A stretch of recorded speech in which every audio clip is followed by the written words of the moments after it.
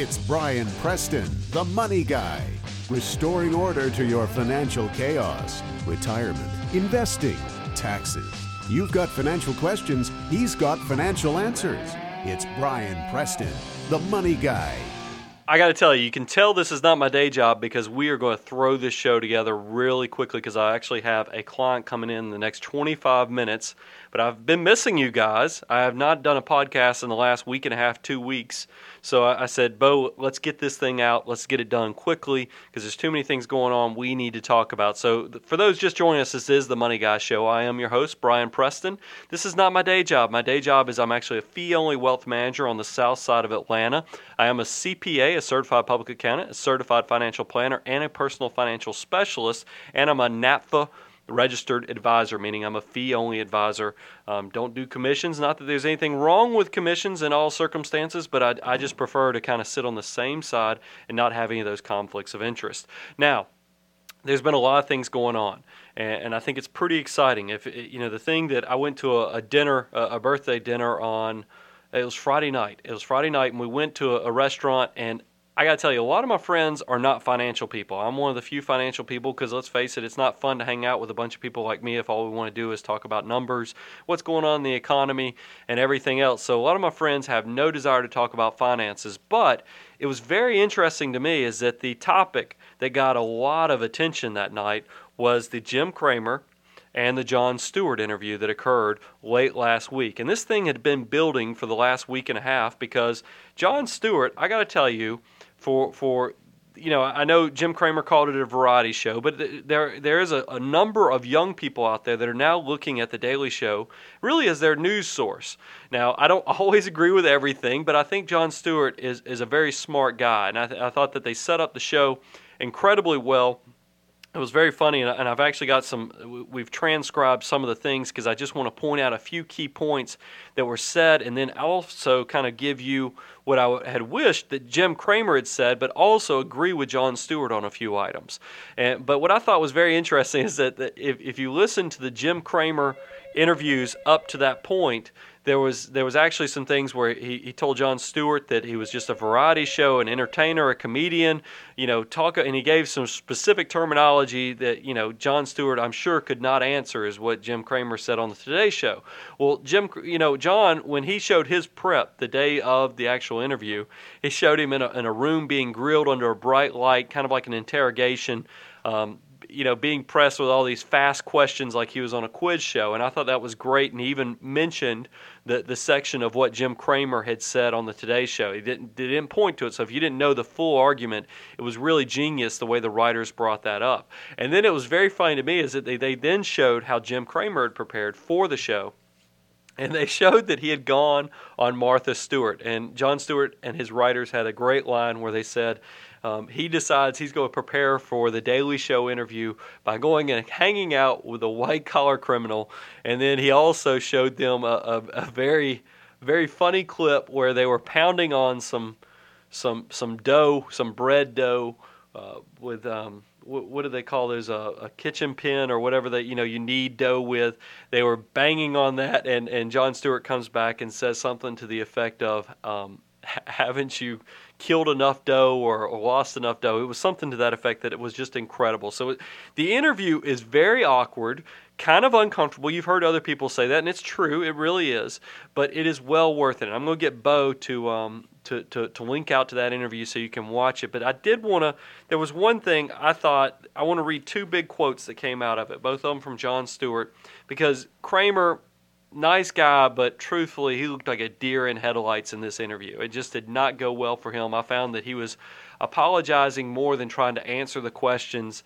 And as he even said on Today's Show this morning, because they asked him about it, this is Thursday morning, Meredith asked him about it, and he said, he's trying to take the high road, but I just think he was kind of a deer in headlights. And Jon Stewart had done his homework, which I don't know if Jim had, and he kind of was probably caught off guard with how Jon was able to come at him about some of these things. But here's something that Jon Stewart said in the interview, and it says, For people that believe that there are two markets, one that has been sold to us as long-term, put your money in 401ks, put your money in pensions, and just leave it there. Don't worry about it. It's all doing fine. Then there's this other market, this real market that's occurring in the back room where giant piles of money are going in and out and people are trading, and it's transactional, and it's fast, but it's dangerous. It's ethically dubious, and it hurts the long-term markets. So what does it feel like? What does it feel like to us? And I'm speaking purely layman. It feels like we are capitalizing your adventure by our pension and our hard-earned money, and it is a game that you know what's going on, but you go on television as a financial network and pretend it isn't happening. And I got to tell you, I think Jon Stewart makes a great point with this. Is that I've told, I haven't been on it much, but when Fox Business Network was first started, time gets away from me. A year and a half ago or whenever it was, one of the talent producers contacted our show and said they just wanted to put us in the hopper as talent that they could call from time to time to do interviews. And when I was talking to the talent manager, I said, I hope you guys are going to be a little different than CNBC in the fact that I hope you actually focus on personal finance issues, that you're not just going to be focusing on the daily trend and the hot stocks and having CEOs on that are going to tell you how great their companies are because you can talk. I've worked with a number of CEOs, and I got to tell you, every one of them think that their stock's going to 100. It doesn't matter if they're worth $2, $20. They all think their stock's going to 100 because that's what they're paid to do, and that's why I don't. This insider trading, sure, it's bad, and I think you have to. Martha Stewart's paid her price, but I got to tell you, a lot of these guys are worthless on what they think is insider trading because they all, like I said, are thinking their stock's going to 100. So to bring on cheerleaders and cheer for these stocks doesn't necessarily help the public. It doesn't help me and you who are trying to fight the world of managing our budget, managing our retirement plan, make sure we have enough life insurance. And I wish there was more of a channel, and I was kind of hoping when Fox Business came out that they were going to go with more of the personal finance issues than just the trends of the market because that's so sensational. It's kind of like the shark attacks in Florida a few years ago. You wonder if it's really doing any good whatsoever or if it's just the media making more out of nothing. And that's what I feel like part of this recession that we're in is a recession of fear. We had the president get up there with Paulson and others and tell us, oh my God, the sky is falling. And what is, and then the media jumps on it. And then we're all like, well, gosh, if the sky is falling, I better quit spending money. And I've done it myself. And then we all wonder why we got stuck with this. So I think Jon Stewart is right. I think that a lot of the financial television shows have not done the right type of journalism to a degree. And try to get, how can you educate yourself, but also a little more investigative reporting and going out there and exposing when things are just not right. You talk about, I just feel like they are a little dubious in some of that. But there was something that went on, by the way, if you watch the interview, and I think it's great if you listen to this podcast and then go watch the interview because we can give you a little insight. They got Jim Cramer dead in the water on some of the things he said. I don't know where that interview came from, if it's some public access show or if it's some internal, video they recorded for hedge fund managers. I don't know what it was, but Jim Cramer even talks about manipulating the markets with futures and other things. It's disgusting. And in Jon Stewart, I don't know where they found that in their research department, but it is incredible. So you can watch that. But then Jon Stewart comes down a little bit further, and he says, but isn't this part of the problem, selling this idea that you don't have to do anything? Anytime you sell people the idea that sit back and you'll get 10 to 20% on your money, don't you always know that that's going to be a lie? When are you going to realize, or when are we going to realize in this country that our wealth is work, that we're workers, and by selling the idea of, hey man, I'll teach you how to be rich, how is that different than an infomercial? When Jon said that, and you'll hear it when you watch the interview, it hit me because I know there's probably a lot of people, because the stock market has been nothing but a pile of poop for the last year and a half, and a lot of you are just starting to question yourself on what in the world is going on with the stock market. And I've been sold this bill of goods that all I need to do is save 15 to 20% of my wages, and when I retire 40 years after the day I start working, I'm going to have plenty of money, because I even tell you guys that. And I think a lot of you are starting to question that and ask yourself if that's the case. So I wanted to tell you something. I want to get back to a fundamental issue that I think a lot of people, and this is journalists included, John Stewart and Jim Cramer, because I was sitting there when I heard this and I watched this interview, I was like, please, Cramer, tell them why people invest in stocks. Tell them, get back to the basics. Don't try to do all this stuff. And he never did it. And I was getting all red-faced and disgusted. So, fortunately I have a podcast, so I can go and tell you what my thoughts are. If I would have been sitting there and John Stewart said that, I'd have been like, you're right when you talk about that we've got to recorrect the waste that's going on, with people manipulating stock prices, some of these hedge funds not having some of the accountability, and some of the things even on Wall Street, that's going on, in government and their involvement. I would completely agree with you, John Stewart, on what you're saying on those. But this whole premise of why do people invest in equities, let's dial that back and actually talk about the basics. People buy into stocks, and I'm telling you, you can build financial independence with financial investments, because I even say it all the time, is that you do want to quit working with your hands. You want to quit working with your back and actually let your money start doing the work for you, and that's why you have to start saving so young. But a lot of us don't, I say that, and a lot of you probably don't know what drives the stock market. What makes stock markets go up? And I think that's the key point that we're missing in our fundamental understanding of how the stock market, it just seems like this magical place where when people are happy and excited, it goes up. And when people are depressed and, we talk about these recessions and everything, it doesn't work that way. What actually drives, now short term, it can be very emotional. And this recession, a lot of it has to do with the banking, but also a lot of it has to do with emotional things that are going on and people making irrational decisions.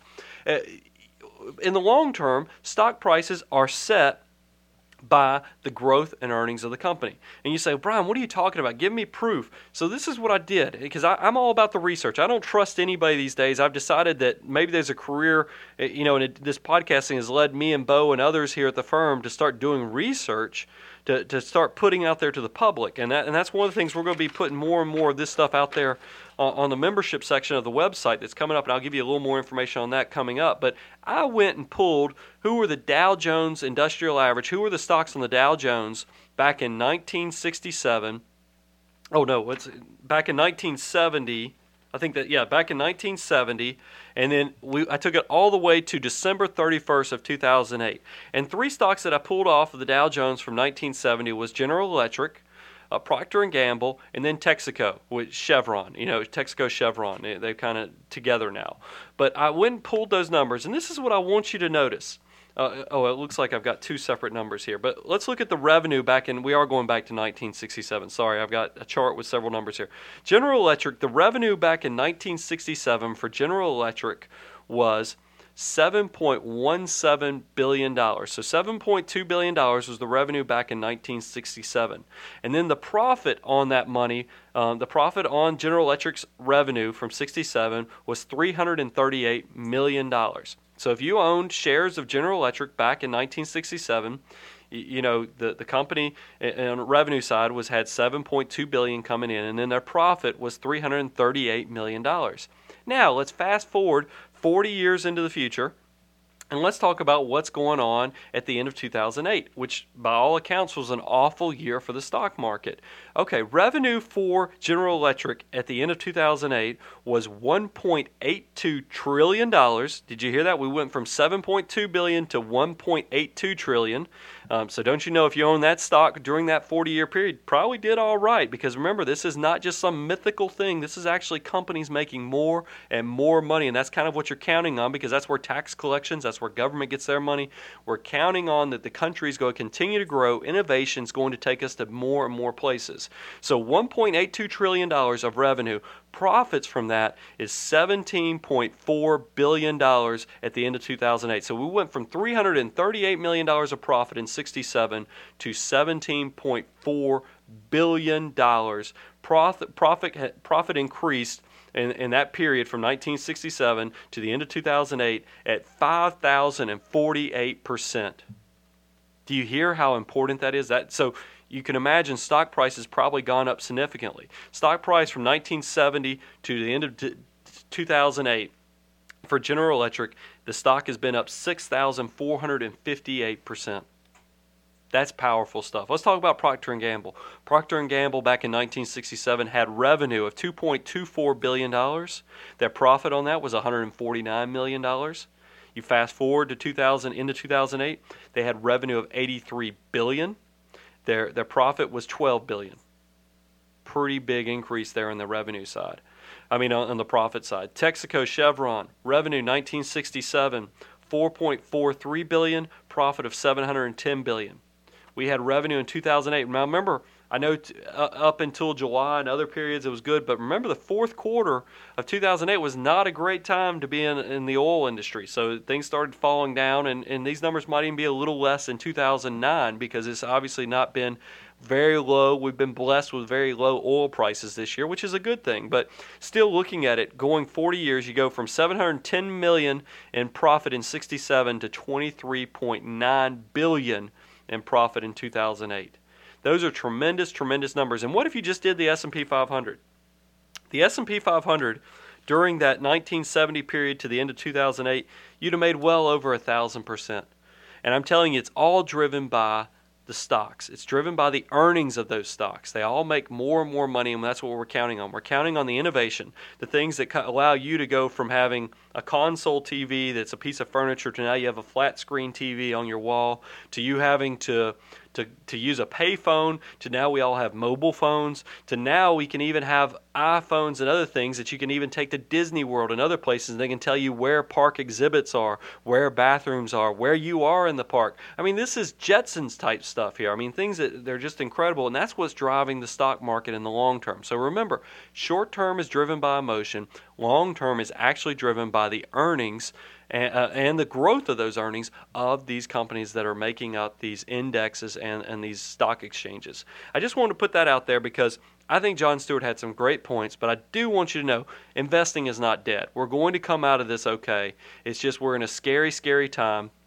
And you always hear the best times to invest is when there's blood in the streets, or you've heard, I've said it a gazillion times, be greedy when others are fearful, and be fearful when others are greedy. It's the same adage. This is the time where I'll go look at it now and think you're nuts for investing, and then 3, 4, 5 years from now, where I'll go look at it and go, man, that was cheap back then.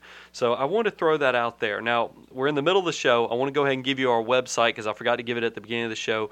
If you want to go check out our show notes and get some of the information, go look at the link for that Jon Stewart, Jim Cramer interview. You can go to money-guy.com.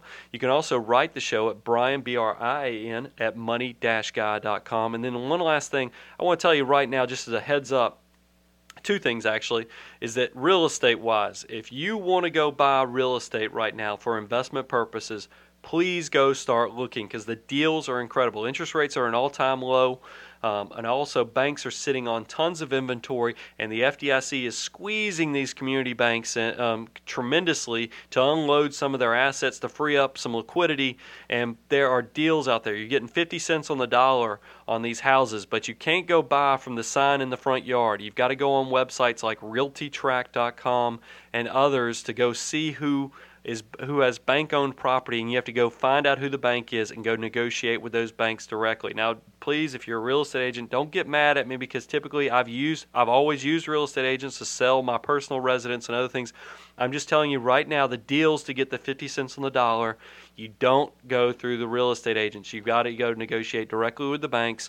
And you make sure you educate yourself because I do think real estate agents are very important through the process, so maybe you even want to work in conjunction with one on negotiating with the banks. But buying from a sign in the front yard is not where the deals are right now, and I'm telling you, they are out there. I live here in the state of Georgia, and I'm seeing contracts now from investors as well as some deals I've even been involved with where you're getting 50 cents on the dollar. You can't build these houses for what they're selling for these days. And that's ultimately what the value of real estate is, in the near term. Is that, I had a president of a credit union tell me, the value might not reflect it today, but if you can't build that house for what it's selling for, it's probably going to be a deal in the future. Because right now we have an inventory problem with real estate. It's not that God's making more real estate. It's just that we have too many houses out there and not enough people living in them. So you have an inventory issue. It's the whole basic concept of supply and demand. So go out there, do some research. Like I said, realtytrack.com. It is a membership site, but they have a lot of free information you can go check out. And I know there's a gazillion other real estate sites that you can go check out. That's just the one I've used here recently on some of the investment properties I've researched. So go check that out. I wanted to just give you a tidbit on that. Also, membership section. A lot of you guys have sent me emails offering to give me some help and guidance on the website, because we were having some trouble getting somebody to help us out with the WordPress and membership directory and everything else. Problem solved. We found a company that is doing an awesome job for us right now, and I'm probably going to give them some kudos after we do the true unveiling. But I'm telling you, another week, 2 weeks, 3 weeks, this thing, we've already got a mock website that we're working on. I don't want to give that out yet, but it is going to be awesome, and we're going to have the same free content we've always had. Don't think that we're selling out on that, but I am excited because I'm hoping that by adding a membership section, being able to add more research documents for you guys, add special podcasts, even add video. We are looking into buying video equipment, other things. If we can start getting the membership section to be successful, I'm going to be able to devote more time to this. Because remember, this is not my day job. But if I can get this podcast to generate enough revenue that it does seem like it can be like 3, 4, 5 different clients to me. If it can replace the income of 4 or 5 different clients, I'm not going to feel as guilty about devoting that time to the podcast. And I'm excited that I am going to be able to go and do special podcasts on videos and give you asset allocation models that you can consider using for your own personal finance. I think there's a tremendous opportunity, especially in these dark times that we've been in financially, for this site to be a resource for you. And I'm just trying to make sure that we can continue to give you free, objective, good advice. And I'm hoping a lot of you guys will go check that out. The website, once again, is money-guy.com, but recognize right now, if you're listening to this, that's not the new site. You're going to know the new site when it shows up because it is slick, and I'm very excited about it. But I wanted to get this show out to you. Like I said, I had a client meeting. It's actually occurring in about 3 minutes now. Wanted to get this show out to you because I know it's been about 2 weeks. We got a Bo, one of my associates, taking the CFP exam tomorrow. I know he's nervous. He's going to do well. I've got tax season going on, so we've had a bunch of balls up in the air, and we're just trying to juggle it all. We're going to, after we get through April 15th, this thing is going to take off even more so because I'm going to be able to devote a lot more time after we get through this tax season. So thanks so much for listening to the Money Guy Show. Thanks for your continued support, the great emails, the feedback on iTunes that you have no idea. That's probably the only reason I'm still on the front page of iTunes is from your feedback. It's been tremendous to me, and I need you to keep doing that for me because let's face it, this is a grassroots growth organization. I need your help for us to continue to have success, and you've been a huge part of that. Thanks so much, and I'll talk to you in a week or two. Thanks. The Money Guy podcast is hosted by Brian Preston, and Brian Preston is a partner with Preston & Cleveland Wealth Management. Preston & Cleveland Wealth Management is a registered investment advisory firm regulated by the Securities and Exchange Commission in accordance and compliance with securities laws and regulations. Preston & Cleveland Wealth Management does not render or offer to render personalized investment or tax advice through the Money Guy podcast. The information provided is for informational purposes only and does not constitute financial, tax, investment, or legal advice.